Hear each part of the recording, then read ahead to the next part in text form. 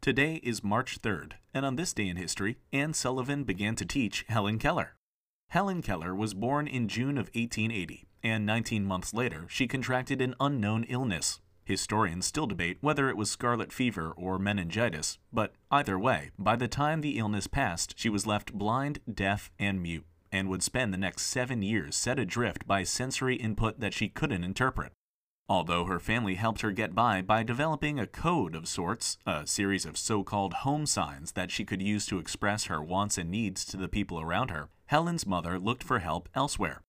She turned to Alexander Graham Bell, today best known for patenting the telephone, but he also spent most of his life working with deaf people.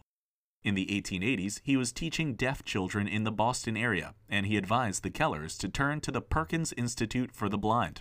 There, they met Anne Sullivan. Anne Sullivan was 20 years old when she arrived at the Kellers' house in Alabama on March 3, 1887. Helen Keller was just over 6, strong-willed, and completely cut off from the world around her.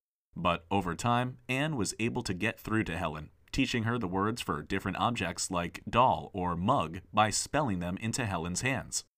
It was the beginning of a 49-year-long relationship that saw Helen become the first deaf-blind person to earn a Bachelor of Arts degree and going on to become a world-famous public speaker and author, all with Anne at her side. But all of that began on this day in history.